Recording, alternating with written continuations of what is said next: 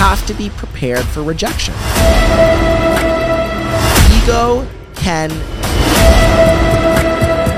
But if you can learn to control yours, the more that you seek discomfort, the more rejection that you get, the more yeses you're going to get, you're going to be in a lot of trouble.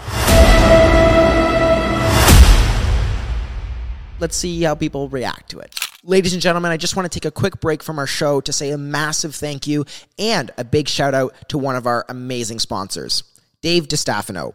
Dave is a mortgage broker with over 13 years in the business, and Dave has a great rapport with a network of lenders, including big banks, credit unions, trust companies, financial institutions, and private funds. He will work on your behalf to help you find the best mortgage with the most agreeable terms and the lowest interest rate. After meeting Dave many times and having great discussions with him, he provides a level of confidence and comfort in knowing that he is going to take care of you. If you want to reach out to Dave, you can find his office on 6293 Thoroldstone Road in Niagara Falls. For more information or to make an appointment for any of your mortgage needs, call 905-933-1090. That's 905-933-1090. And thanks for listening. Back to the show. What's going on, Meeting Gold listeners? It's Chris Battaglia, 416 Coffee. Use the coupon code Meeting Gold to get 10% off your first order at 416 Coffee. Enjoy the show. All right, ladies and gentlemen, welcome to a Meeting Gold episode. We're doing completely different strategy here. I'm sitting in the yellow chair, and there's nobody sitting next to me, as you can see. Or if you're listening, just to let you know, it's just me today. And mainly because, we wanted to get a guest in for this week, but we had a cancellation, and I thought, hey, why don't I do something myself? So today I want to talk about developing a good mindset. And this has mainly come through just doing almost 200 interviews over the last 2 years, as well as interviewing people on the street and everything that I've learned in between. What I kind of want to start with is where my mindset was at back when I was starting my business. Not just starting my business, really just starting a career, because it could depend on anything, really. I mean, if you're getting into a job or you're getting into, starting your own business, whatever that may be, mindset's everything. It really is. And when you're getting into a relationship as well, whatever that means to you. So I want to reflect back on when I started my business. I had a grant program called Summer Company that I applied for, and it was a free $3,000 for the year. And that was when I was 17 years old. And to me, I really wanted to just get that money, buy some camera equipment with it, and then just start kind of messaging people, cold calling people, and going from there. So I applied for the program, and to my knowledge, I was not accepted, unfortunately. Then I applied to another program, the St. Catharines Business Enterprise Center, where I was not accepted again. And they referred me to a program called the DMZ, which from my knowledge is basically just a program that encourages individuals, like young individuals, to start their own business. It takes them through mentorship. I went through about 2 months of mentorship and training every single day to go through that program.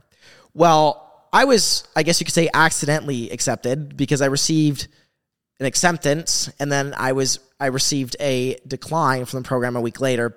So I kind of fought for it and just said, I'd really like to get involved with this. You guys accepted me. If you'd still take me, that'd be great. So they did. And I learned a fair bit.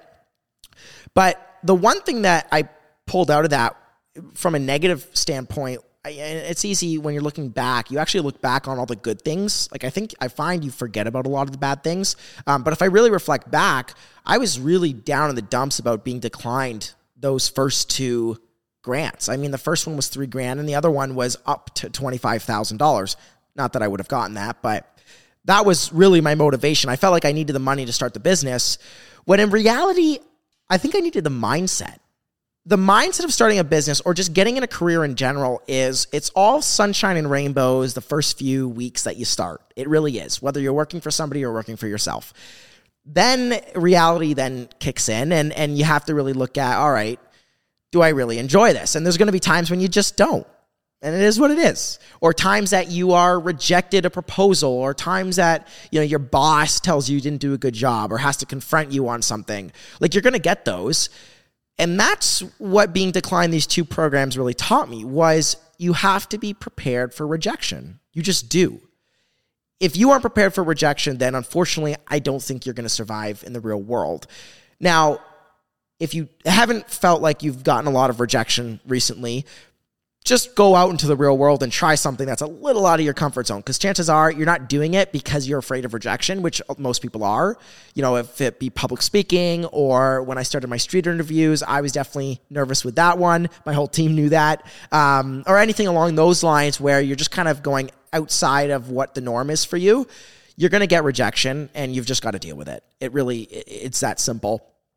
And that's kind of what this episode boils down to, is just developing a strong mindset. And the number one thing to me is just being okay with rejection. The weird thing is, and this is where I kind of fight with myself, your mind does not want you to be rejected. It just wants to be, oh, okay, everything's great. I'm good. I'm comfortable. But the one thing that's really crucial is that you experience rejection so your mindset can strengthen and experience less of it. And you kind of get in this weird twist where if you do it enough, you'll almost crave it. Because if you're not getting it, you feel like you're not advancing, you're not growing, you're not exponentially becoming a better person, or, you know, growing in your business, whatever you have it. For example, I'll give an example. So in my business, every single month, I reach out to our clients to have a personal one-on-one call with them. It could just be on the phone, it could be Google Meet, whatever it is. And I literally ask them, how has the service been for you? Have you waited a long time for your projects?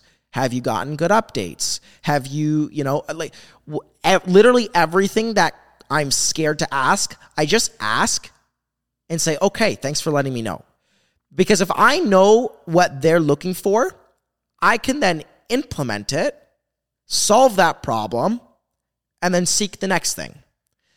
And that kind of is a little bit different than rejection in some ways, but it's more just the seeking of discomfort in a broad range. If you are constantly seeking discomfort, rejection is part of that, and you'll just become a better person throughout the whole process.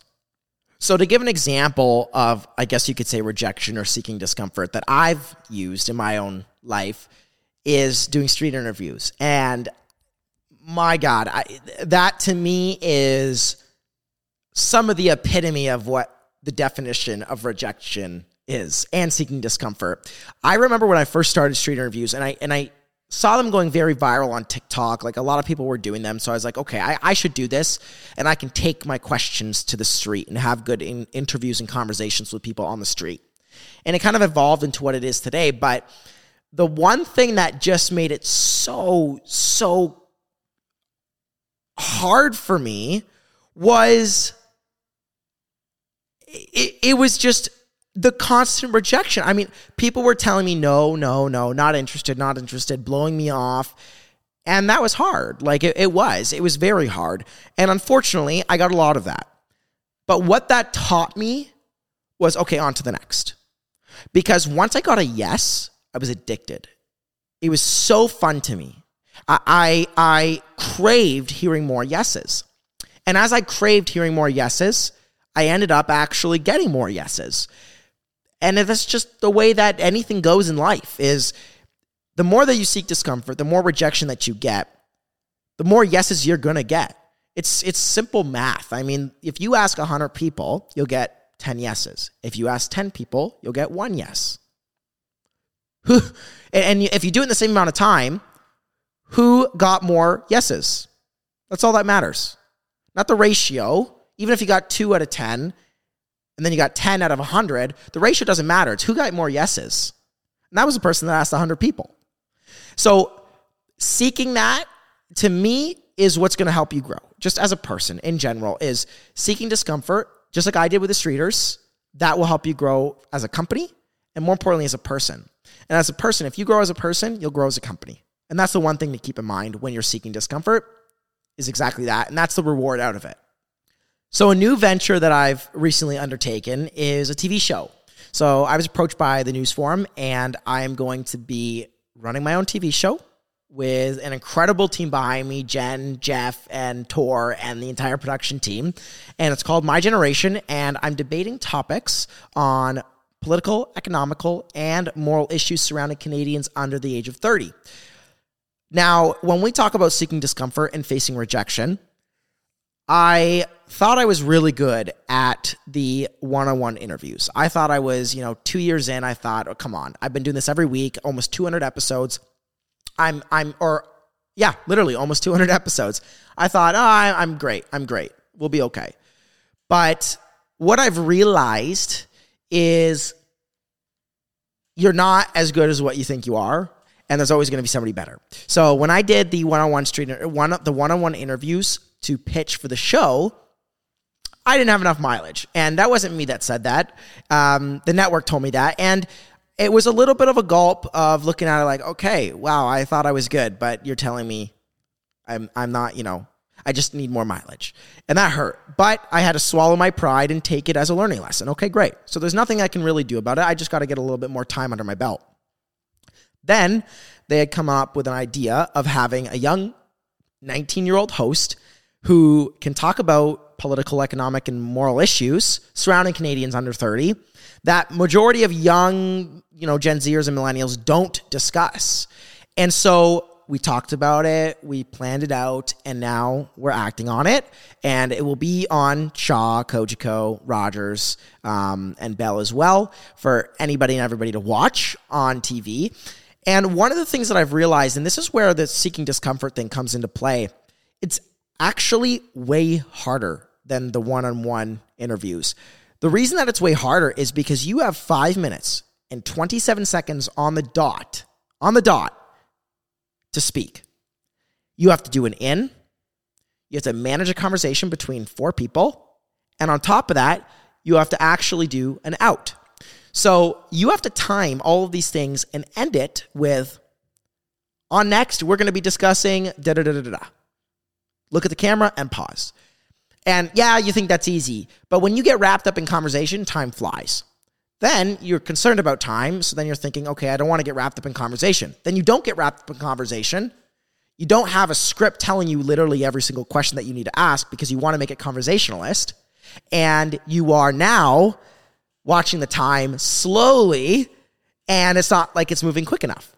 So this fine balance in between is what you have to get good at. And this is something that I'm learning after doing thousands of interviews between, what I'm doing on Meeting Gold, just on the stage, and street interviews, and everything in between. You're doing a lot of interviews, and the one thing that you're never timed on is the conversation. I mean, I do a podcast, it's 45 minutes, it's 46 minutes, doesn't matter. But this, 5 minutes and 27 seconds, 4 segments. Simple as that. You got to have a good story arc in between and maintain it while keeping a non-newsy look. So for me, that is some of the discomfort that I'm seeking right now, and it's a challenge. But like anything, if you can seek a challenge, you're going to constantly grow. So this is something that I've realized actually recently, that I'm addicted to seeking challenges. And to me, a challenge assists you in growth in so many different ways, but a few of them being, one, you're being challenged on the way that you think. So why that's important is because when you're challenged on the way that you think, you are constantly thinking of different avenues to one response, and you're able to appease more people. And I'm not saying you have to appease everybody, but the book, How to Win Friends and Influence Others, specifically talks about how you can literally influence everybody, whether you agree with them or not. And if somebody wants to listen to you, you've got to hear them out. And that is where being challenged on how you talk, how you speak, I guess those are the same things, but tonalities in your voice, vocabulary, all of that kind of stuff is really crucial. I was challenged on that, and it taught me, okay, I got to be really careful with what I say and how I say it, go in with a plan, that kind of thing. Now, on the topic about challenges, one of the things that I think is crucial with that is knowing when you can walk into a room and knowing how much ego, I guess, to use. I mean, and that sounds bad, but yes, be you in every asset. But to me, one of the crucial things that entrepreneurs and individuals in any career at any stage the one thing that's common across the board is ego. And when you are dealing with ego, decisions are affected by that.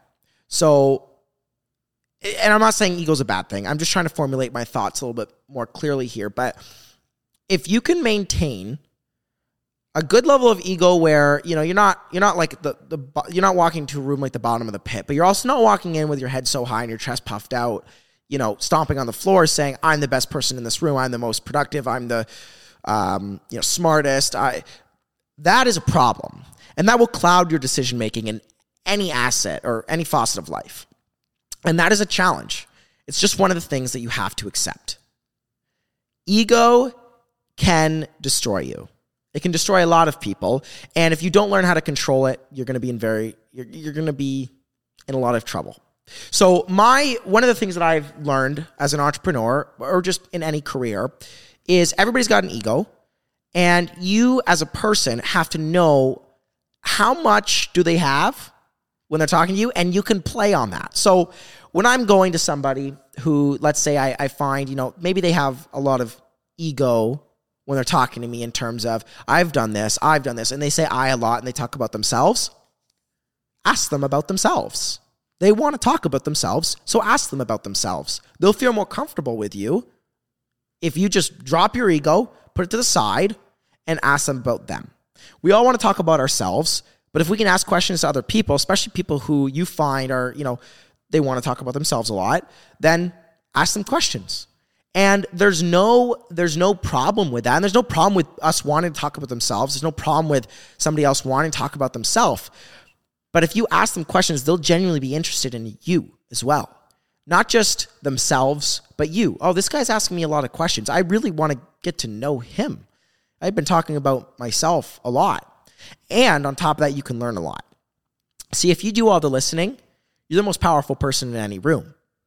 But that's a challenge. And that goes back to developing the right mindset when dealing with people, when walking into a room, when getting into a career, when, starting a business. These are the challenges you're just going to have to accept.